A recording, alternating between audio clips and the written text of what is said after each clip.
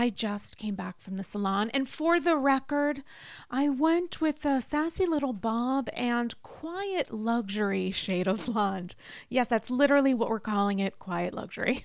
Aside from trips to the salon, I don't actually blow out my hair. My hair is naturally wavy, and that's why I love OUAI. OUAI's new anti-frizz cream is a lightweight cream that provides immediate frizz control that lasts for up to 72 hours.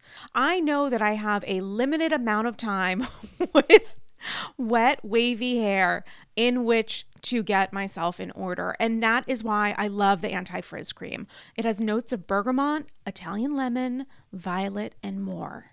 And it smells unbelievable. Truly, as someone who is a little bit sensitive to scents, I put this in my hair and I feel great. It also genuinely pairs well with my perfume, which I appreciate.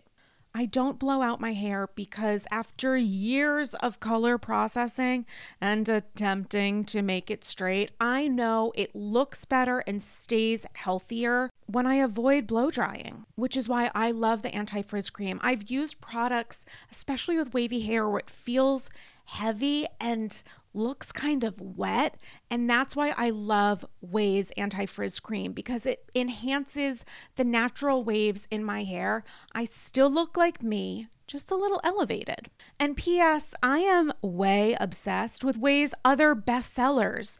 Their leave-in conditioner, detox shampoo, my personal favorite. Frizz-free up your schedule with OUAI. Go to TheOuai.com and enter promo code Andy for 15% off any product. That's TheOuai.com with promo code Andy. Conversations around wellness and weight loss can be complicated. There's the Instagram filter we all see on IG and social media, and then IRL. And between $20 smoothies and daily ice baths, everyone is doing the most to hack the health system. But there's a better way. Ro. Ro provides access to the most popular weight loss shots on the market. Over 200,000 people have already chosen Ro to help them lose weight. And you can sign up from the comfort of your own home. No scheduling a doctor's appointment, commute to the doctor's office, and no waiting rooms. The Ro Body Program pairs a weekly shot with healthy lifestyle changes, so you can lose 15 to 20% of your weight in a year on average and actually keep it off. Of course, medication must be paired with diet and exercise modifications in order to achieve any stated results. Medication cost is not included in the program. Patients must pay for medication separately. With Ro, average weight loss is 15 to 20% in 1 year with healthy lifestyle changes. BMI and other eligibility criteria apply. Go to ro.co/AndyScrolls. You can sign up today and you'll pay just $99 for your first month and $145 a month after that. Medication costs are separate. That's ro.co/AndyScrolls. Sign up today.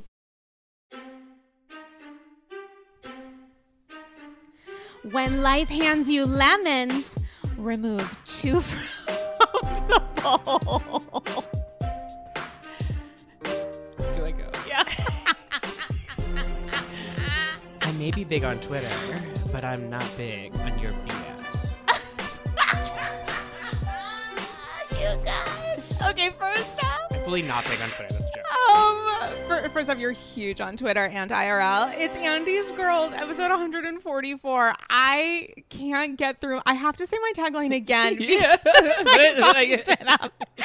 When life hands you lemons, remove 2 from the bowl, which we'll get to. But I literally tweeted that, and then I was like, wait a second, that's my tagline for this week. And every time I think about it, like I come up with taglines like very last minute. My taglines are always like, hello, how are you?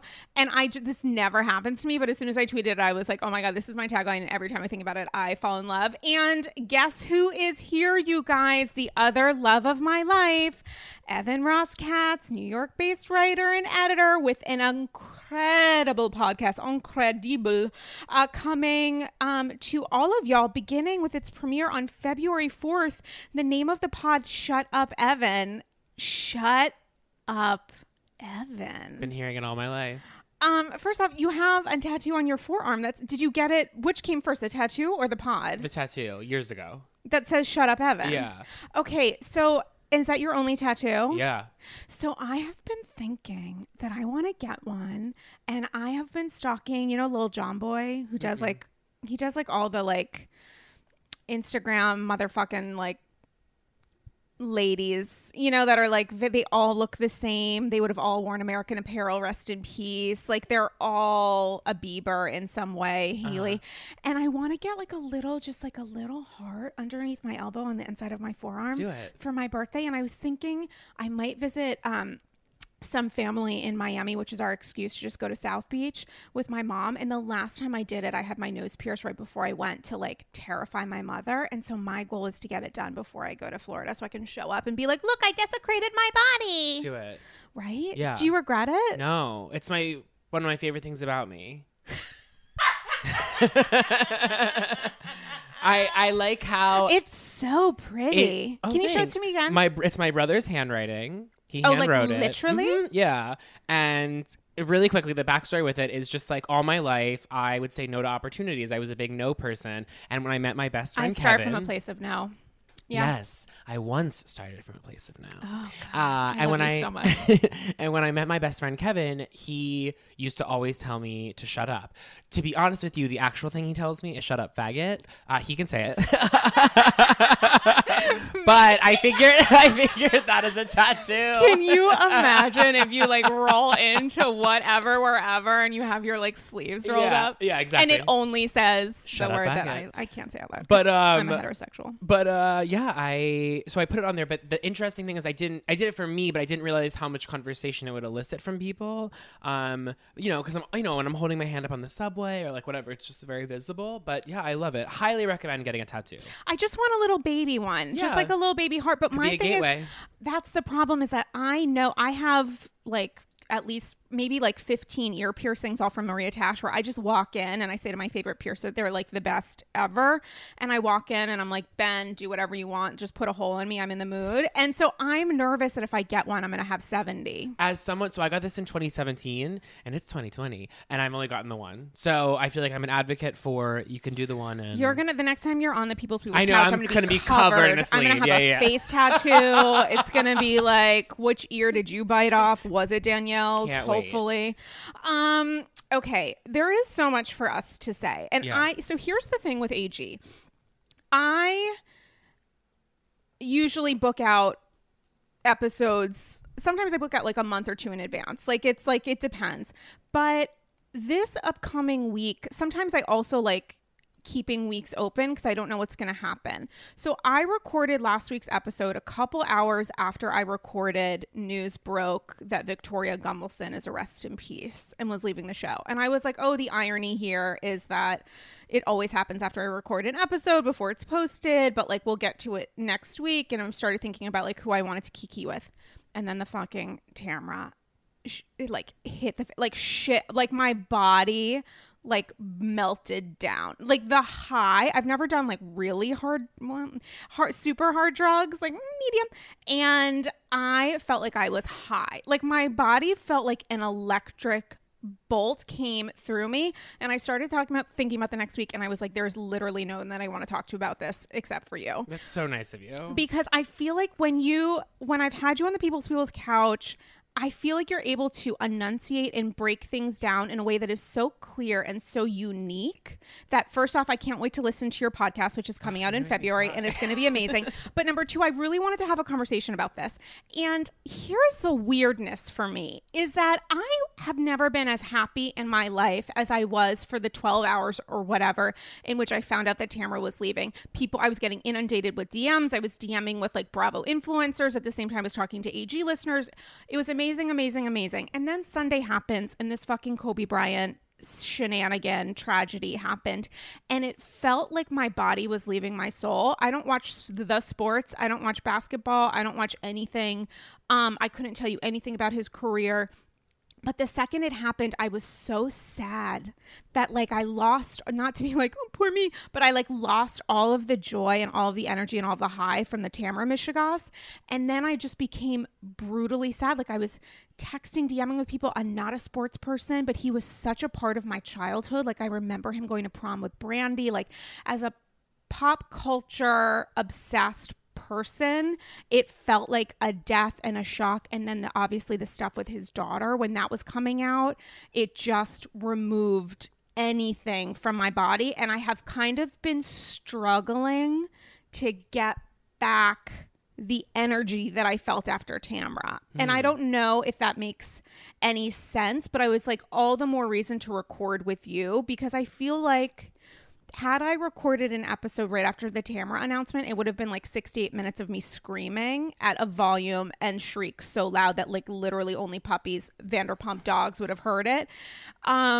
Jiggy, can you hear me? But I feel like now I've like settled into it where it's like, okay, now we can like have a conversation about it, versus had I recorded right before, it would have been a mess. Had I recorded right after Kobe, it would have been a mess of a different kind. And now I'm in a place where it's like, okay, I think we can actually like have a conversation. Does that make any sense? It makes a lot of sense. I think I love a measured response. And Yeah. so sometimes I think a measured response takes a beat. And also I think it's really savvy of you because everyone sort of did the hot take response cycle, which is fun. It's necessary. Yeah. But I kind of like that sort of like second wave response, you know, Right. of sort of, okay, now that we've had a moment, I've been able to like process all of the pieces written about it, all of the ancillary happenings, Tamara's Instagram live with Andy, all of that. So really savvy. I want to say one thing about the Kobe thing really quickly. Obviously, rest in peace to him, his daughter, and the other sad. passengers that 7 other people. that passed away. But I think one remarkable thing that's come from this, I was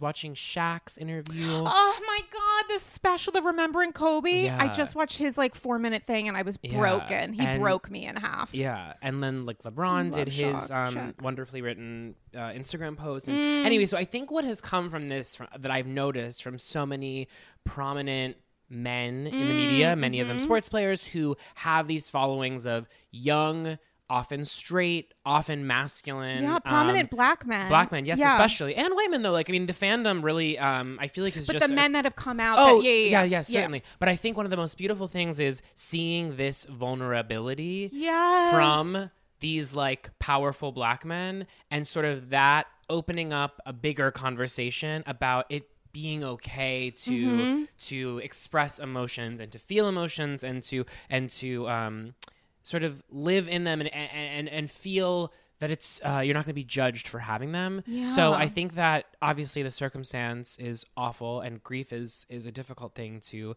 have and to process. But I think it's I actually do feel like there is something beautiful to come out of this, and I think it will make men be not. I mean, I don't want to sound too highfalutin about it, but I do think it will make people feel more okay to express their emotions. I completely agree with you. And I also think tying this back to Tamra as it should be tied. Yeah, please. So then I watched the Tamra IG live that Andy did. Yeah. Where I guess he had called her earlier in the day and left a VM and she didn't respond. And so he was like, let me see. He did an IG live and then he noticed that she was watching and he was like, okay, let me see if she'll join. And then she did.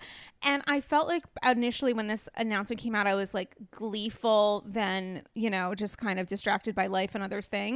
And then I watched her response where she was being very shady, very passive aggressive, but also truly upset. Like you could tell she was in pain. And I felt a little bit more empathy than I think I would have otherwise. Like just understanding how this week had been. I felt like I was just more sympathetic to her emotional state than I would have been. I think had I watched that IG live immediately after the announcement, I would have been like, oh, she's being like really shady and just trying to bury this. And now I'm like, no, she has a reason to feel the way she feels. And like, it is, it's a big change in her life. It's a very different chapter. And I kind of feel for her. And also it's like her fucking check at the end of the day. I mean, there's a lot to talk about. First off, she immediately unfollowed everybody after the announcement came out. That includes Andy, that includes Evolution, that includes Bravo. And that includes all of the social media channels.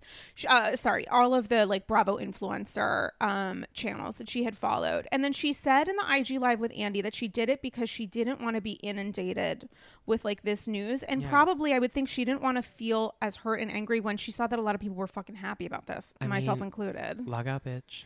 But that is exactly my point. Why would you put and test these relationships that you need now more than ever by unfollowing? P.S. She still hasn't followed Bravo TV. She follows Andy now. She hasn't followed Evolution. And I don't know about every single Bravo account because I don't know every single one that she followed in the first place. But I've just heard from them that she has. You need to keep people on your side. And these are people that you should really engage with now more than ever. You're saying thank God for Vina CBD. You're saying thank God for fucking Cut Fitness, which whatever. But why would you potentially estrange yourself and isolate yourself from channels that can really help you, especially because you've lost that 900K check? Like, that makes no sense to me. Log out. But why didn't you log out? Yeah, it's incredibly emblematic of the Tamara that we've come to know over a decade now.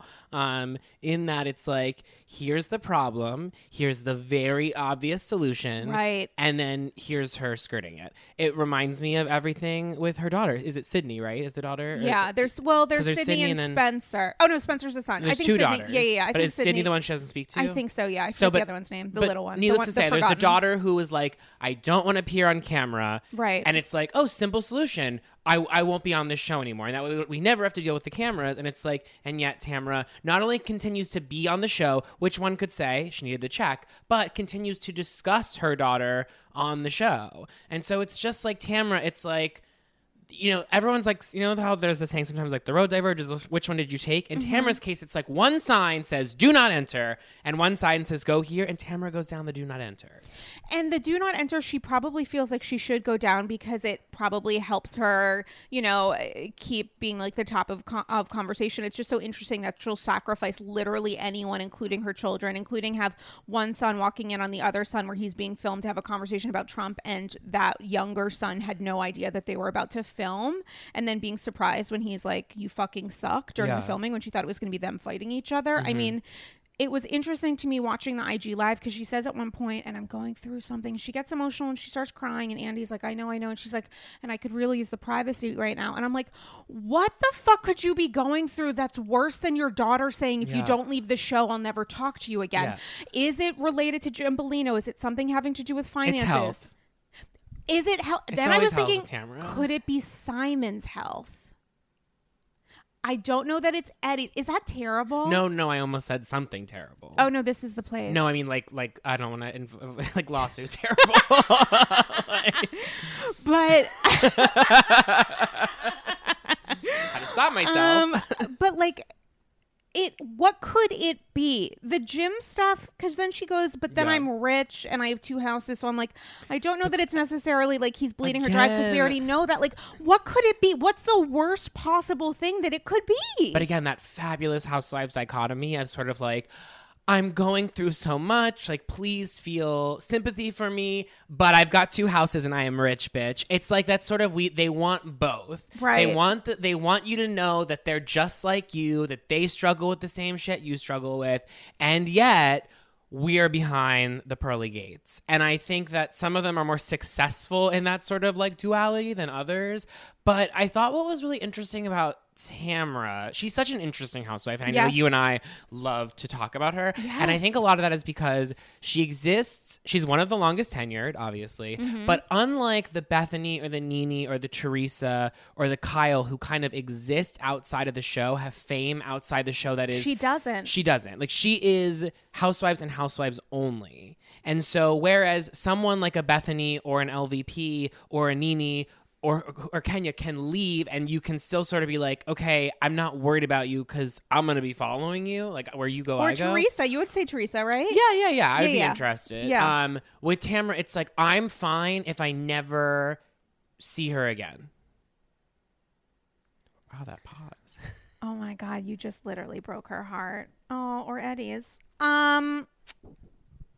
Yeah, I agree. I mean, I agree with you. Defended her in the past, though. When I was first on the show, I like talked about how much I really enjoyed her in her early years. Who, Tam? Yeah. I mean, I reached out because so many people were like gleeful about it. Yeah. BCC myself.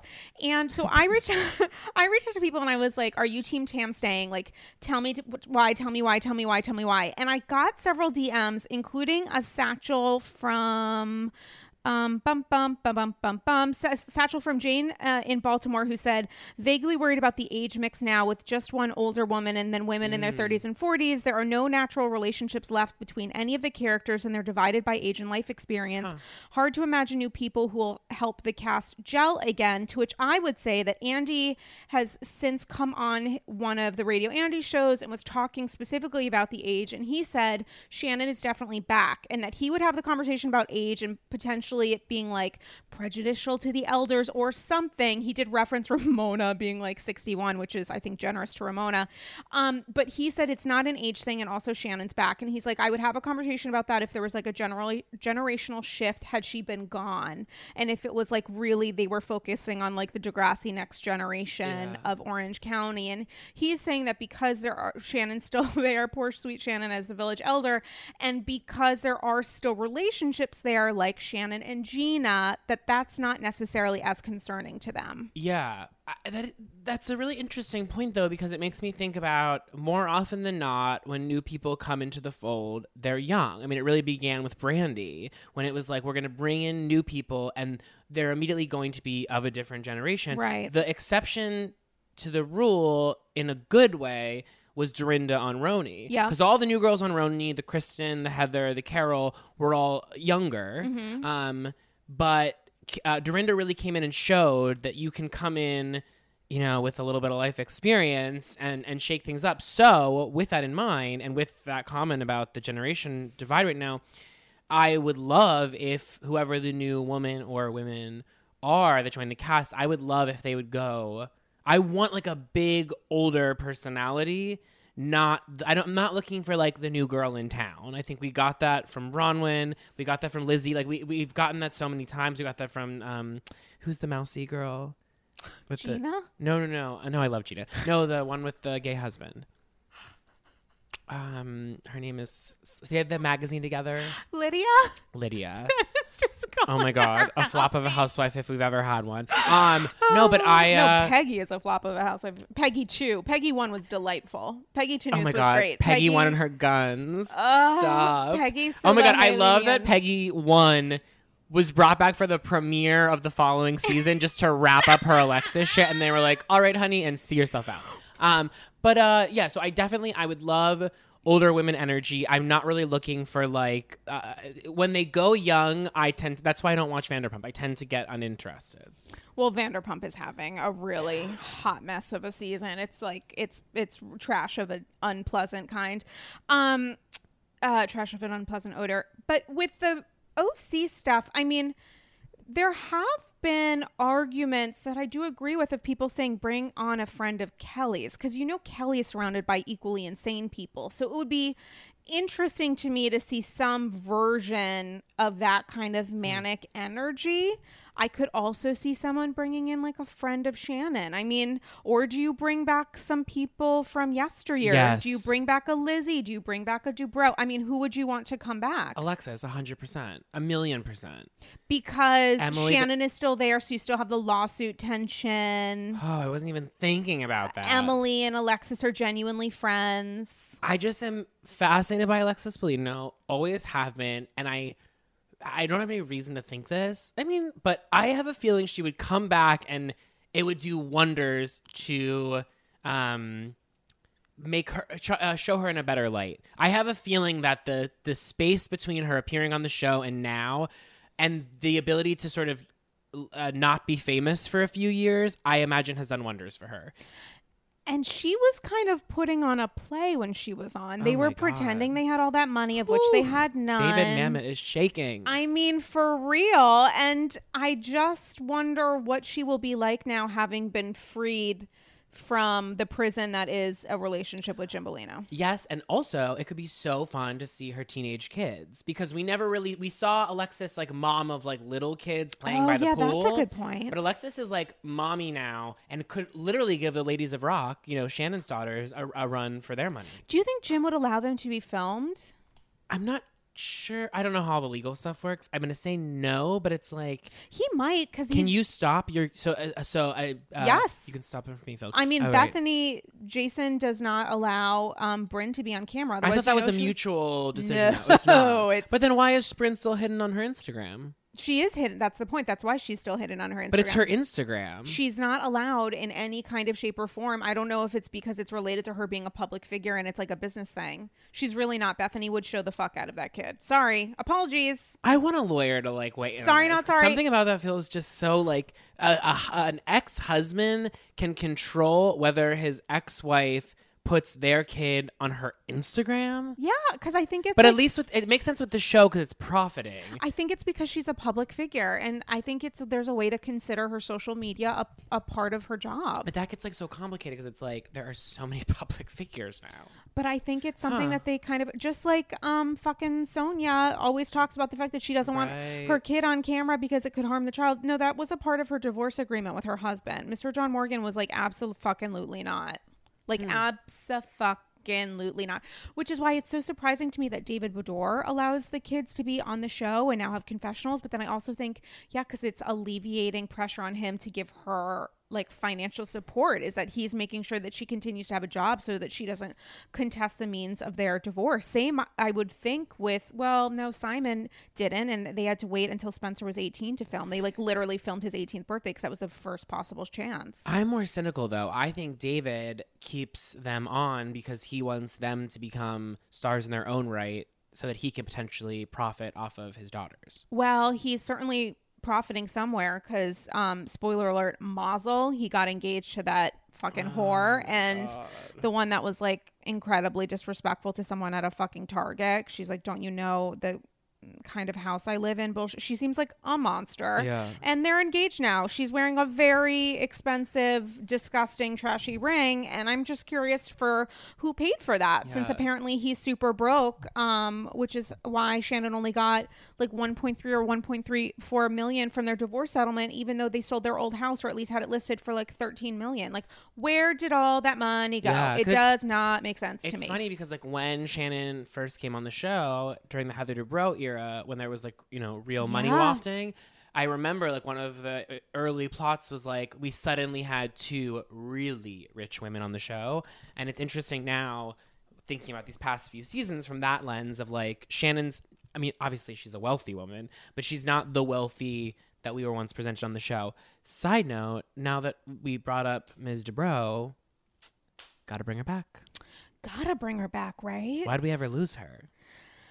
Because they offered her part-time a la Yolanda, and she said, no, thank you, please. Yeah. I mean, she wasn't giving a lot at that time. And I think she'd be one of those people that would really genuinely consider it and probably not be as difficult, understandably so, in like the terms of her contract. Yeah. I think that she would probably take a little bit less than she would have then. I also think that she became so close with Tamra early on. Yeah. And that sort of became her ride or die. And there's a version of a new Heather that comes on who has either a ride or die that's one of the current women or one of her friends or something, but that sort of gives her a life on the show that's not attached to Tamra. And she and Shannon have a very complicated relationship, even though a lot of that was because of Tamra. Yeah. And she and Kelly hate each other. So, like, why not bring her back? I mean, but there is also an argument, introduce new people, but I think you can do both. Yeah, do both.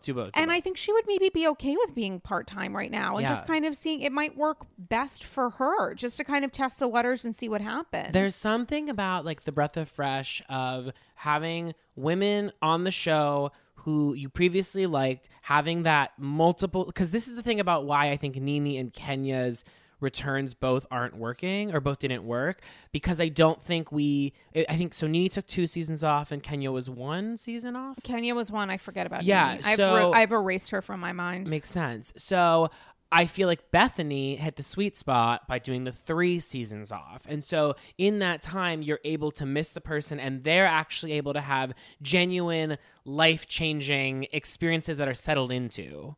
The difference with Bethany, though, is that she took time off to A, do her own spinoff, which was very successful, and B, do her own talk show, which was very unsuccessful. And so she was in the area where we were like, we've seen you do great. We've seen you not do great. Now is the perfect time for you to come back. And I never watched the spinoff. So they were fantastic. I own every single episode of every season. Fantastic. I can imagine. But for me, it's like I had 3 solid years off from her. And so I just think that someone like a Heather, who we've now had, I think 3 or 4 seasons off from or something, it's like enough time has happened now where it's like, I welcome you back. Also, she's frozen in time and not just because of her husband's job. It's not like she's done anything where it's, aside from whatever happened with her assistant, which I found very fascinating. I always find it interesting when people consider themselves family, but someone is like giving you a 1099. That's not actual. And I've experienced that in New York, and I'm a retired nanny and have worked with high profile families, and I have friends in that nanny world, some of whom still remain, and they consider themselves an extension of that family. I'm like, you're never gonna, I know that they let you use the car and driver, and I think that's terrific, but like, you are not a member of that family. Ultimately, you are going to move from your job, and the question then becomes, is that a smooth transition or a hard one? But like, at the end of the day, regardless of whether or not you're in the will, you are not a child of these people. They are not your parents. It's not the same dynamic. And I think Heather and Natalie had that moment where she was like throwing Natalie a baby shower and they were so close and whatever. And then guess what? Didn't really work out for them. And now they're sort of enemies. It's all very interesting and very strange. But I would Natalie an orange. Give Natalie an, I mean, like, and P.S. rest in peace our relationship with fucking Brianna Culberson, because we're never going to get it back. Her mom is never going to allow her to be on the show again. I am heartbroken about Brianna.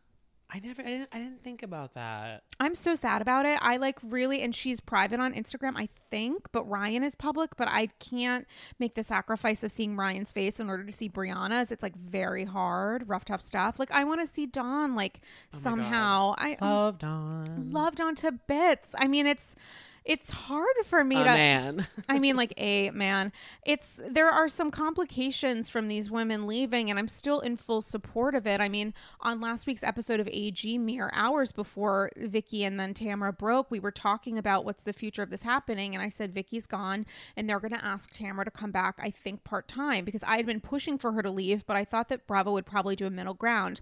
Then it turns out that's exactly what they did. They offered her a 3-episode arc to tie up loose ends. Daily Mail said it was $20,000 for 3. Tamra just said on Instagram in the past day, because it's still there, to add a 0. So she's saying it was 200 instead of 20, which is still, even if that's true, and maybe it wasn't 200, maybe it was 100, it's still significantly less than 900 if we agree that 900 was her base salary, which seems like a lot. I mean, you know, it seems like I was on the right path for what Bravo was thinking, but Tamra was like, absolutely not. It's just so funny that, so I see this as the network was throwing her a bone and allowing her to wrap up. And it's funny because in Tamra's head and how she seems to be positioning this is like, she's the star of the show. It's like Shelley Long on Cheers coming back for 3 episodes just to like tie things up. And it's like, there's no plot to tie up with Tamra. Right. Let's be clear here. Like, we're not tying. So I feel like Kirsty Dodd has taken over. Yeah. So I feel like this was like giving her a grace note. And it's just funny to watch her try and characterize it as like, they wanted me back for 3 and like blah, blah, blah. And it's like, no, they were trying to give you grace. And you, as you so often do, like didn't understand what you've been given. In her defense, I had a rage stroke when I heard that motherfucking Daniel Staub was going on Watch What Happens a mere week after physically assaulting someone on camera, and then was allowed the potential and opportunity to announce her retirement from a job she hasn't held in several years. And then I look at Vicky and Tamra, who both announced that they were retiring and or being fired from their show on Instagram. And that is not surprising to me, agree. Social media is typically the place for these women to make these announcements, followed by a People exclusive or whatever, where they are pretending that this was a choice and not a decree. And then I looked at what happened with Danielle, who was retiring, would never film anything for Housewives ever again, except P.S. she just filmed the reunion sitting on a folding chair because no one allowed her space on the couch. And I thought to myself, how incredibly disrespectful that you guys have granted Danielle an exception to the rule, someone that's not currently holding a job that you're pretending she's quitting. And these women, one of whom is the OG of the OC, one of whom is an honorary OG, the platform in the same way. And I don't know if it's because Danielle... I think they did. You think that they offered them to come back on Watch What Happens and they said no? I think that Vicky would have taken it. no. I think that Vicky was so.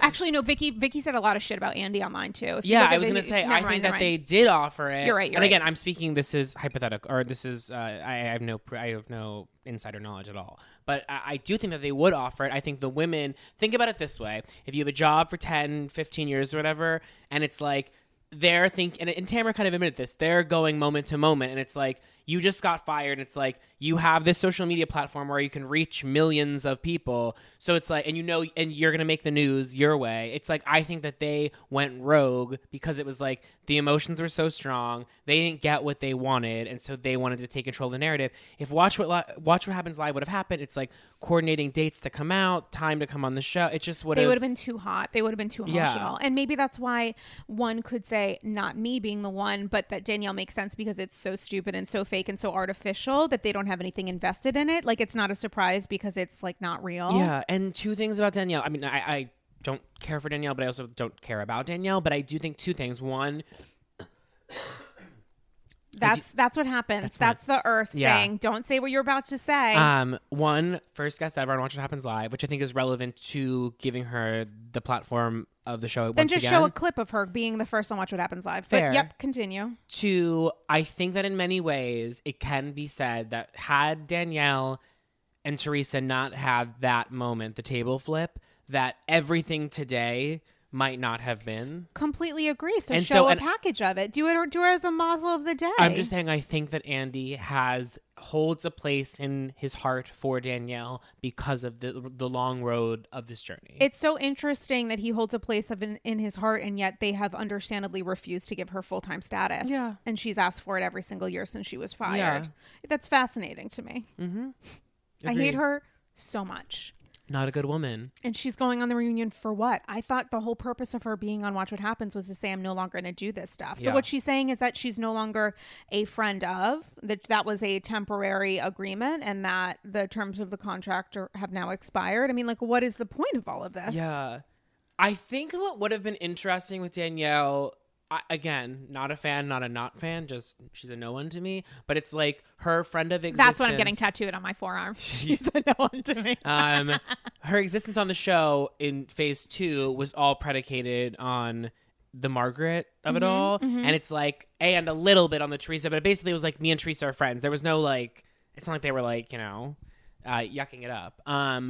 So I think that we only got this version of Danielle where it's like we only saw her in contention with either Margaret or there was the Dolores moment, but it's like we never really got anything, no shades of Danielle, no gradient. So it made it so that it's like, it's just, there's no one out there rooting for Danielle. And I think that Housewives are most interesting when there's more of a divide. When it's like there are people out there genuinely rooting for them, like a Kim Richards. It also feels like New Jersey has reset and they don't need her anymore. Like they have so many conflicts and dramas between the current group as it is that she's unnecessary. Okay, can I say something about Jersey? Tell me everything. I am really enjoying what's happening on the show So right good. now, but Okay. I'm getting a little bit of a Dua Lipa vibe in terms of I think we're overstanding Jersey in terms of I'm hearing a lot of people saying like best season ever and best No. episodes No. ever with the Hamptons. No. And I just think that we need to scale back. And I will say I'm worried about this 3-part reunion because there really is the reunions work best when it's like, let's lay out now that you've all had a chance to see the footage and blah, blah, blah. Let's rehash.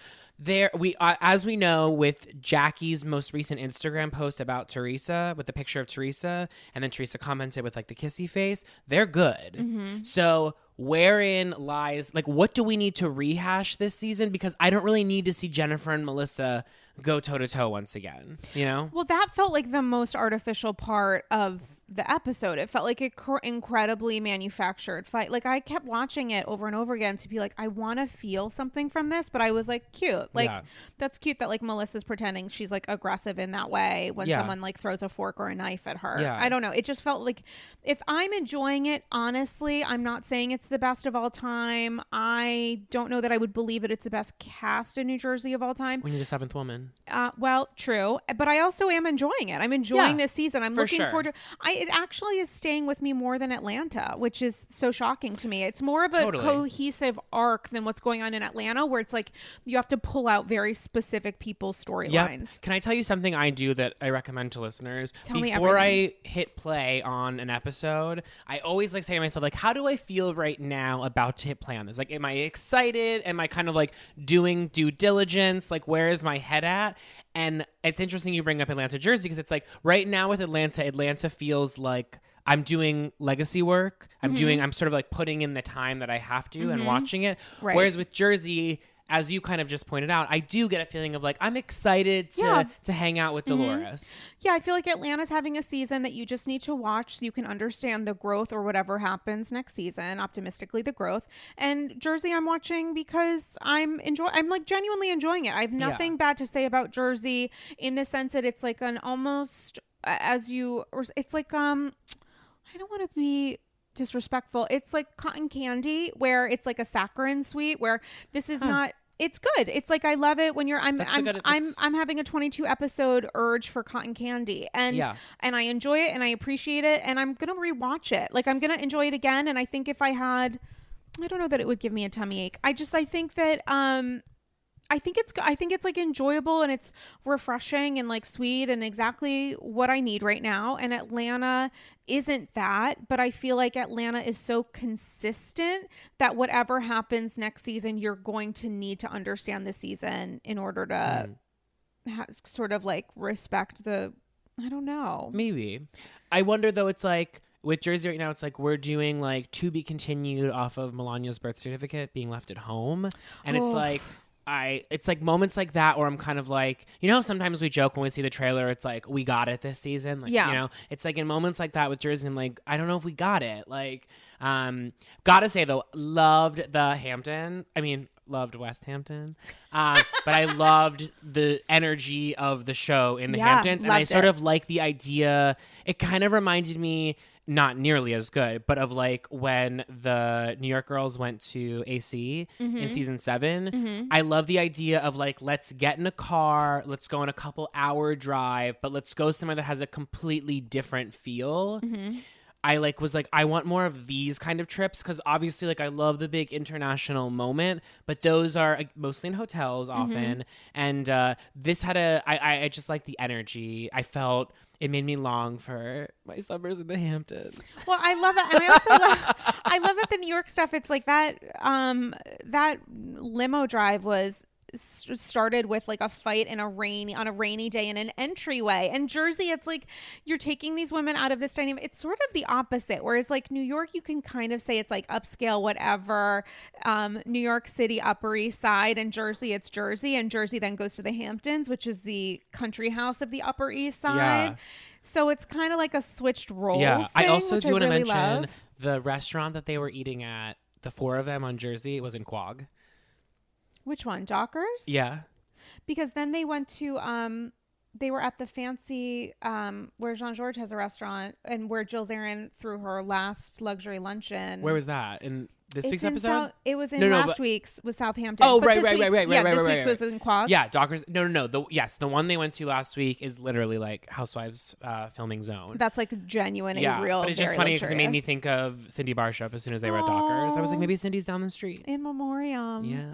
A lot of people have been making the comparison with what's happening on Orange County to New York season 4, where they're like, just keep in mind, remember being an OG isn't a lifetime appointment. And what they are doing is kind of resetting the cast. They're not doing it entirely. They're still keeping people, but they're doing what happened to New York season 4, where Jill's getting fired, Alex is getting fired, Cindy is getting fired, though obviously not a big deal. Kelly's getting fired, and they're They're playing around. They're making some strong moves. Bravo's making some baller moves. I get that. I want that energy. So with that in mind, I need 2 more cuts. From Orange County, Mm-hmm. Gina, which I don't agree with, but I think Gina should be demoted. I don't think Gina will take that personally. I would cut Emily and I would cut Bronwyn. How fucking dare you? Why would you cut Emily Simpson? Why? I liked what we got, and I think we got enough. You would keep Gina over Emily? Yeah, I like Gina. Someone just needs to tell Emily that she can be as strong and aggressive on camera as she is on social, and we're fine. Well, I was going to say, it's like there seems to be like a tale of 2 Emilys, and it's like we're not getting that energy on the show. So I would love like a big, if they did like a big shake up, it would be good. You would get rid of Bronwyn? Yeah. I'm hearing from a lot of people that they hate Bronwyn, and my thing with Bronwyn is I think she's so manic and so excited, sort of similar to Jen Aiden, although completely different, that I like that. I like someone that's so excited to be on TV. Yeah, it's just she's not memorable. It's like I always Do think they about all need to be memorable? Yeah. Fine. Okay, Yeah. what were you going to say? Tell me, I mean, like, think about the New York cast from season 1. Like, yes, every woman was memorable. But that is history. Well, I want more You can't history. base everyone out of New York season 1. I mean, that doesn't exist anymore. Now people didn't know. They were filming Manhattan Moms. They didn't know what they were getting into at this point. But now even, you know. But even looking at Beverly Hills season 1, it's just like, I mean, like I like a cast of all heavy hitters, and I think, or even look at New York. Potomac? Oh. I was gonna say New York season 7. It's just like there's a world in which every player is of equal value. I guess Yes. season 7. Hold on, we had Kristen. But no, I do think there's a world in which to quote Danny Pellegrino, everything is iconic. Everyone should be iconic. And so, yeah, I think that we have there's become this sort of, and this is why I'm worried about Leah on New York.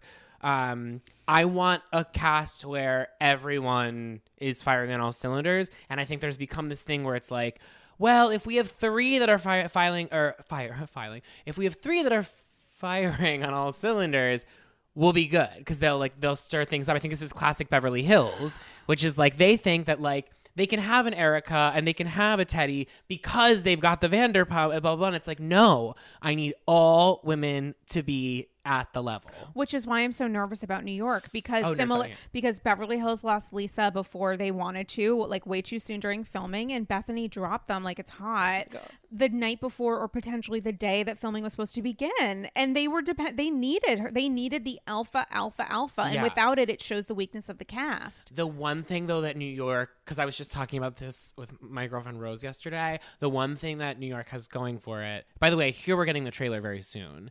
I've been hearing that for weeks. I'm still shaking. And also Beverly Hills. Keep telling me it though, because I want to hear it. I cannot. I just like last year we got it. Didn't we get it the day after the other? We got one, and then we got the next one, then the next day, and I literally lost my mind. It should be a Super Bowl commercial. It should just be the trailer. But anyway, what I was gonna say was sponsored by hummus. I was gonna say that trailer, New York, Bethany. You were talking to your friend Rose. I was talking to my friend Rose. Oh my God, hold on. I just have a brain fart. But Bethany, New York. The trailer.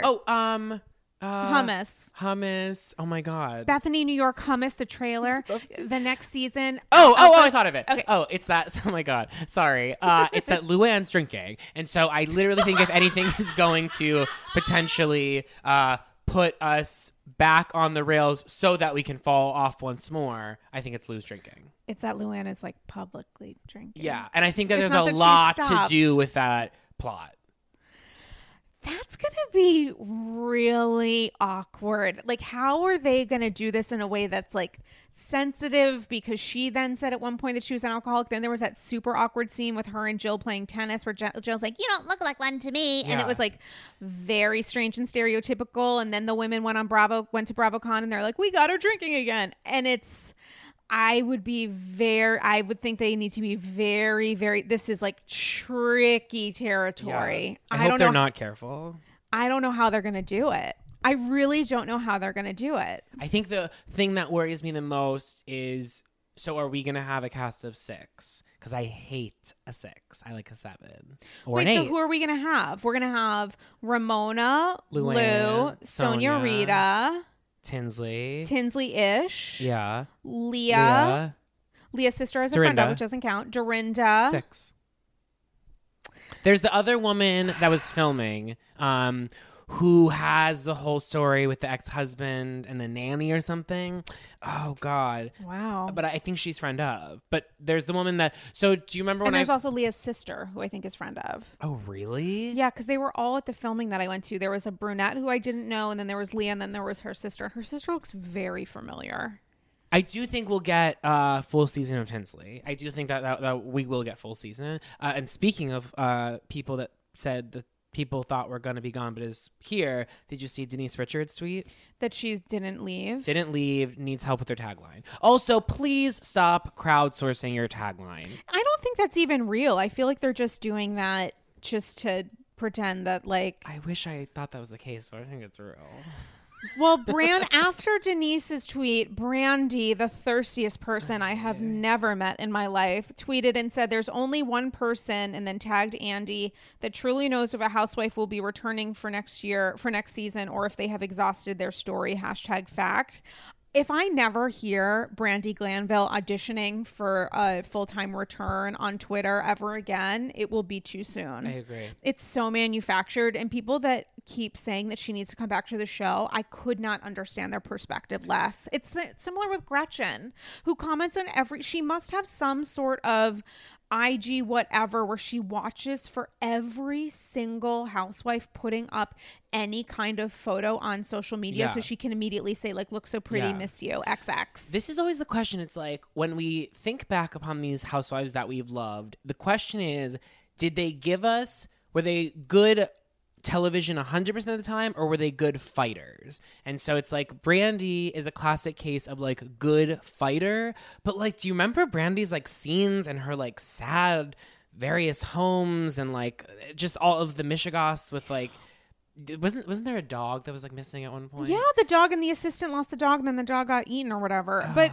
she also is another one where Eddie won't let us see the kids, so there's nothing else there. At least Bethany has the benefit of having 900 other storylines and being crazy. Like Brandy, we truly need that in order to feel any kind of sympathy for her. But like with the Dorinda, it's like, you can give me scenes, and we think we talked about this before. It's like Dorinda bopping around Murray Hill, picking up some fresh flowers, Beauty and the Beast opening music playing underneath. It's like, I'm perfectly comfortable. And no, I'm not just comfortable. I'm in my happiest place. Like, it feels good. It feels right. Because Dorinda can hold a scene. So I made the argument online that Vicky and Tamara in an honorary position are treating being on the Housewives like a Supreme Court appointment, but this isn't a lifetime role. And I saw that you tweet, because I like essentially 107% of your tweets because I'm obsessed with them.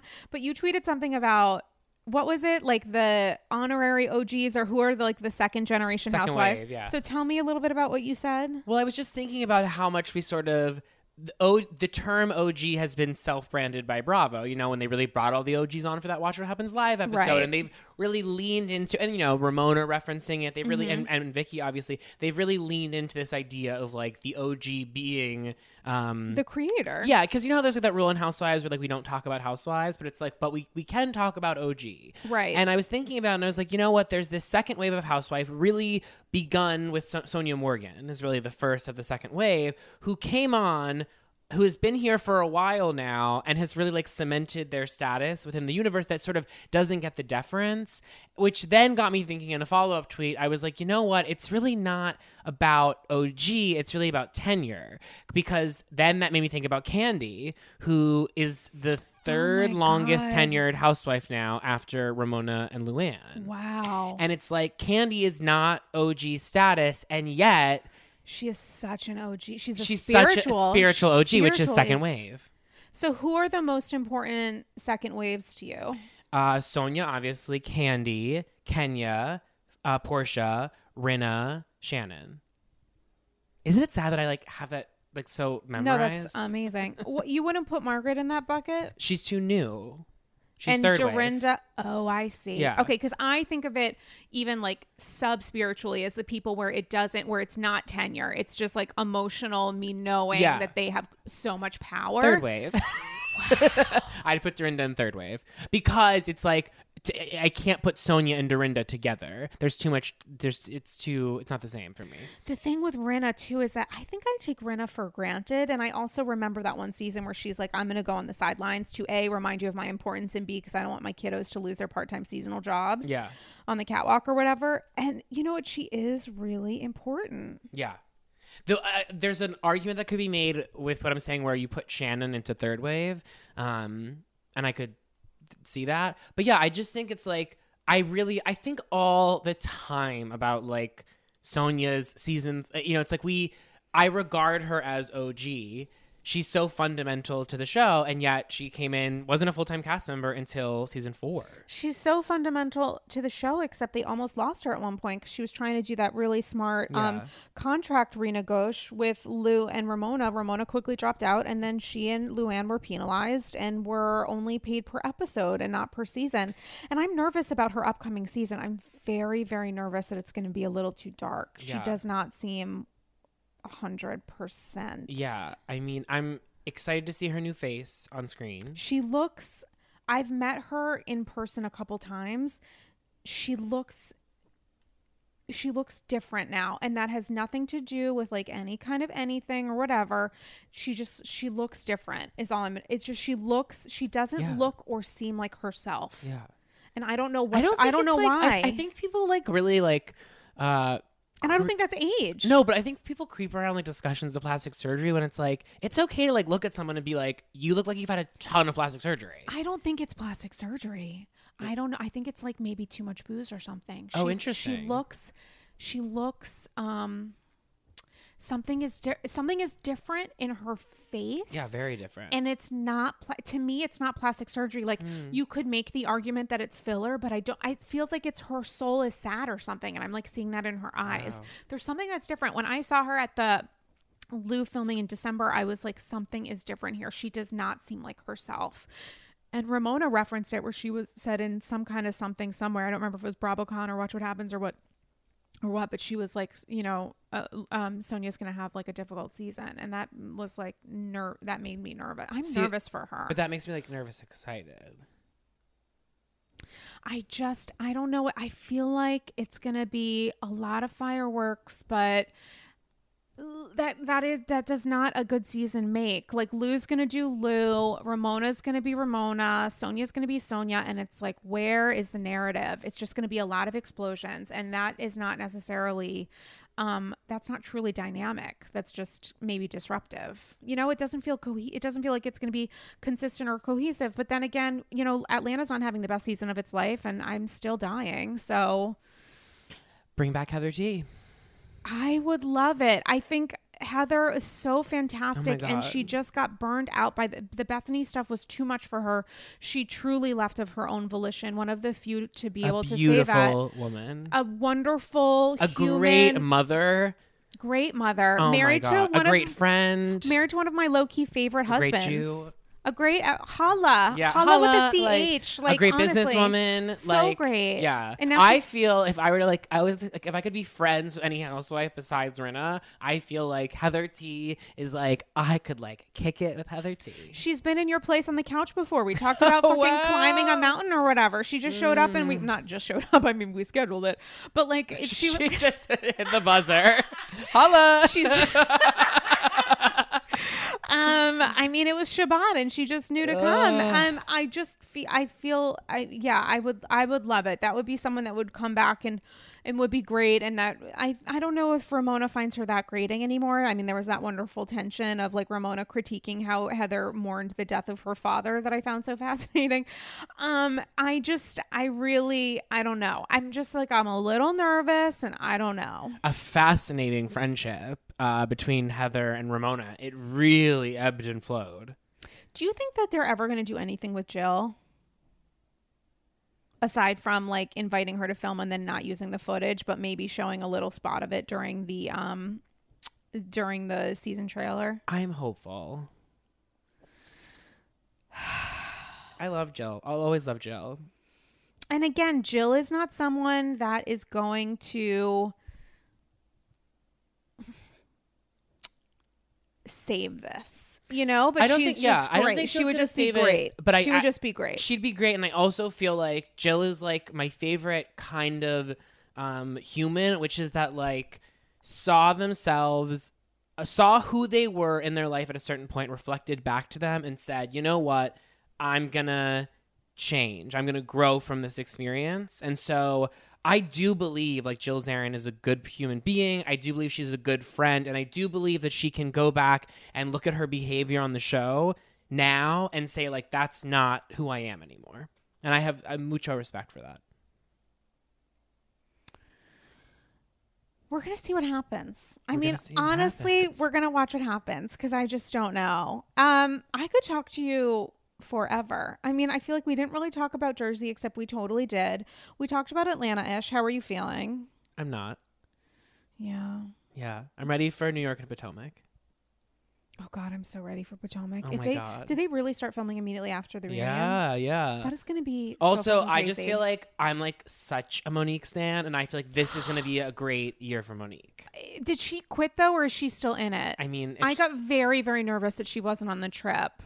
If Candace is still allowed to be full time and for whatever reason Monique quits, I will lose my mind. Like Candace is I always use the phrase shooting star, but like she is so annoying and so great at like being, but like she is not like, my heart will always belong to Monique. Yeah. Like if you're choosing between the two, Monique for days. It just makes me nervous that like Candace got to go on the trip and Monique didn't for whatever reason. Well, even if it was I by hope choice. that's not the case, but if it's not the case, I think one thing that Potomac has going for it, among many things, is with Shasha being back this season as friend of, Potomac is the only show to have its that took me for a second. Potomac is the only show to have its entire original cast into its 5th season. And aren't we so fortunate to be living in the time of Potomac? Aren't we so fortunate to be living in the time of Potomac? A perfect cast. Beautiful women. A perfect cast. Yeah. A perfect cast. Last season, aside from my Love Chris Samuels. oh my God. A good man. A great Sorry, I didn't mean to cut man. you off. It's so good that they have like some great, like fucking Chris, Candace's Chris, who I thought was going to be a piece of shit because he, forgets napkins at a barbecue, but like is actually a really great counter. Yeah, and a good chef apparently. She actually married up. Yeah. Oh, she's certainly married up. Yeah. And she met someone who will force her to grow as a person. Yeah. Like, I fully do think that, because Candace is really young, we forget. And it's like, I see a world in which in a couple of years, like, Candace can, what I don't like about Candace right now, I think can be worked through. Candace is also really complicated online and says like a lot of wrong things, which She I appreciate about her. That like she Yeah. thinks she's like super smart, and it's like, no, sweetie, you're reading this wrong. Yeah, like this no. is not the argument Yeah. to make, and you cannot have those kinds of like philosophical questions about Yeah. like race and stuff with Housewife fans online in 140 characters or less, because that is going to go super left, super quick. Log out, Candace. Log out. Log out. So we are going to log on to, I need to do a Patreon with you about a super long, super incredible Vicky and Tamara satchel that was sent to me by an Andy's Girls listener in Scotland, and I like need to get your thoughts. And guys, 2 quick announcements before we depart. Yes, I did use the word Patreon episode. And guess what, guys? The second you finish listening to this episode, you can get yourself an Andy's Girls Patreon. Yes, the thing that you guys have been asking for maybe years has finally arrived. The Andy's Girls Patreon has launched. A link to that Patreon will be in the description for this episode.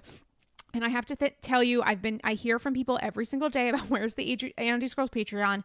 It's going to include exclusive Andy's Girls mini bonus episodes, including the Tamara one that we're going to record right now. And it's really a way to show your appreciation for AG, which costs a lot of money. It's a lot of time spent on watching these shows and researching and hashtag new audio and everything else. And you're the number one way to show your appreciation for the People's Couch is obviously writing a 5-star iTunes review if you haven't already, and signing up for that Patreon. I'm very excited about it. Can I say something really quick about that? Tell me everything. I just feel like even if you don't have the time to listen to someone's Patreon and really are only experiencing the main episodes, you just buy the Patreon as an act of support. I'm not saying people shouldn't listen to the Patreon. They should, of course, listen to the Patreon. Regardless, give me your money. But I'm of that mindset where it's like podcasters are putting out so much content so regularly, and especially someone like you who like is really a stickler to the schedule, like making sure this episode is up every week. It takes time, it takes effort, it takes coordination. And so I think dunking a few dollars every month into your wallet, it's like absolutely the right thing to do. And it could be the cost of a third of a coffee without almond milk, and then a coffee with soy. So it's really not expensive. It would mean a lot. And this is 144, I think, for AG. I essentially haven't done ads the entire time because I, as a podcast listener, get slightly annoyed by them, although of course they serve a purpose. And I haven't done that until, like exploring stuff now, but it's a really unsustainable platform that I have. And would really appreciate it, you guys. Every single sign up would mean the world. There are some goals on there that you guys will be interested in. If we hit a certain number, I'll produce a live recording, the first ever Andy's Girls recording, hopefully at some point in 2020, doing an LA trip to interview some Beverly Hills and Pump Rules Bravo Lebs. And there's a lot of other potential, which you guys would really like as hopefully fans and supporters. And it would really, really mean the world to me and for me. So I appreciate that in advance. I also just want to give a shout out to Mabuse. As you guys know, I was scheduled to be in a live recording of a housewife super famous moment a couple months ago, and unfortunately fell ill and spent the night in the ICU instead. But guess what, guys? I got a second chance, and I'm so excited. My friends at Here for Drama are presenting a Real Housewives live reading of the infamous Scary Island, which I'll be narrating. I promise not to die. It's going to be phenomenal. Wednesday, February 19th at Club Cumming. Doors at 10 o'clock, show at 10:30. You can go to Club Cumming's website to buy tickets, which are $10. Portion of the proceeds benefit an amazing charity. And I'll be joined by Ryan Houlihan, Pat Reagan, Natalie Walker, Z-Way, who you guys know, Larry Owens, and Alex Batter. And I'm really, really excited about it. So if you want to meet me and say hi, and I love meeting AGs, it's like truly my favorite thing in life, come to that. I promise not to die. I swear to God, I promise. They've told me that they will provide an oxygen tank if necessary. That's nice. I'll totally be there. I will be there in the audience. Phenom. And please tell the folks, Evan Ross Katz, where to get your forthcoming podcast. Oh yeah, Apple, Spotify, Stitcher. It's on 7 different platforms. I've only heard of 3 of them. So anywhere that a podcast can be obtained, I'm sure it's there. And how can people find you online? Evan Ross Katz, if that's your jam. I fully get it if it's not. And guys, if you're not following me on Twitter, which I know you're not, at Sarah Galley, and Instagram at Dame Galley, when I put up Patreon episodes, you guys will be the first to know. So I'm also taking submissions. 2 of the Patreon episodes that are going to be available when you guys click on are because of Andy's Girls telling me what they want to hear me talk about. So be very excited for that. We are going to talk a little bit more about Tamra, because how can you not? A pleasure as always. I genuinely, I get a little nervous when I ask you to come on, because I'm so obsessed with you that I'm I don't want to bother him. You're never bothering me. I'm so happy to do it. And I love the podcast. I listen to it all the time. Thank you. I just truly love talking to you, because I feel like you bring it to another level. And again, 144 episodes in, I'm always interested in a different perspective. And I feel like yours is so unique and dynamic. And I genuinely just want to say thank you, because I am such a fan of yours. So I really appreciate you coming this week. I'm a fan of yours too. Okay, we love each other. Okay, I'm going to go get a tattoo, and we'll talk to you guys again soon. Bye.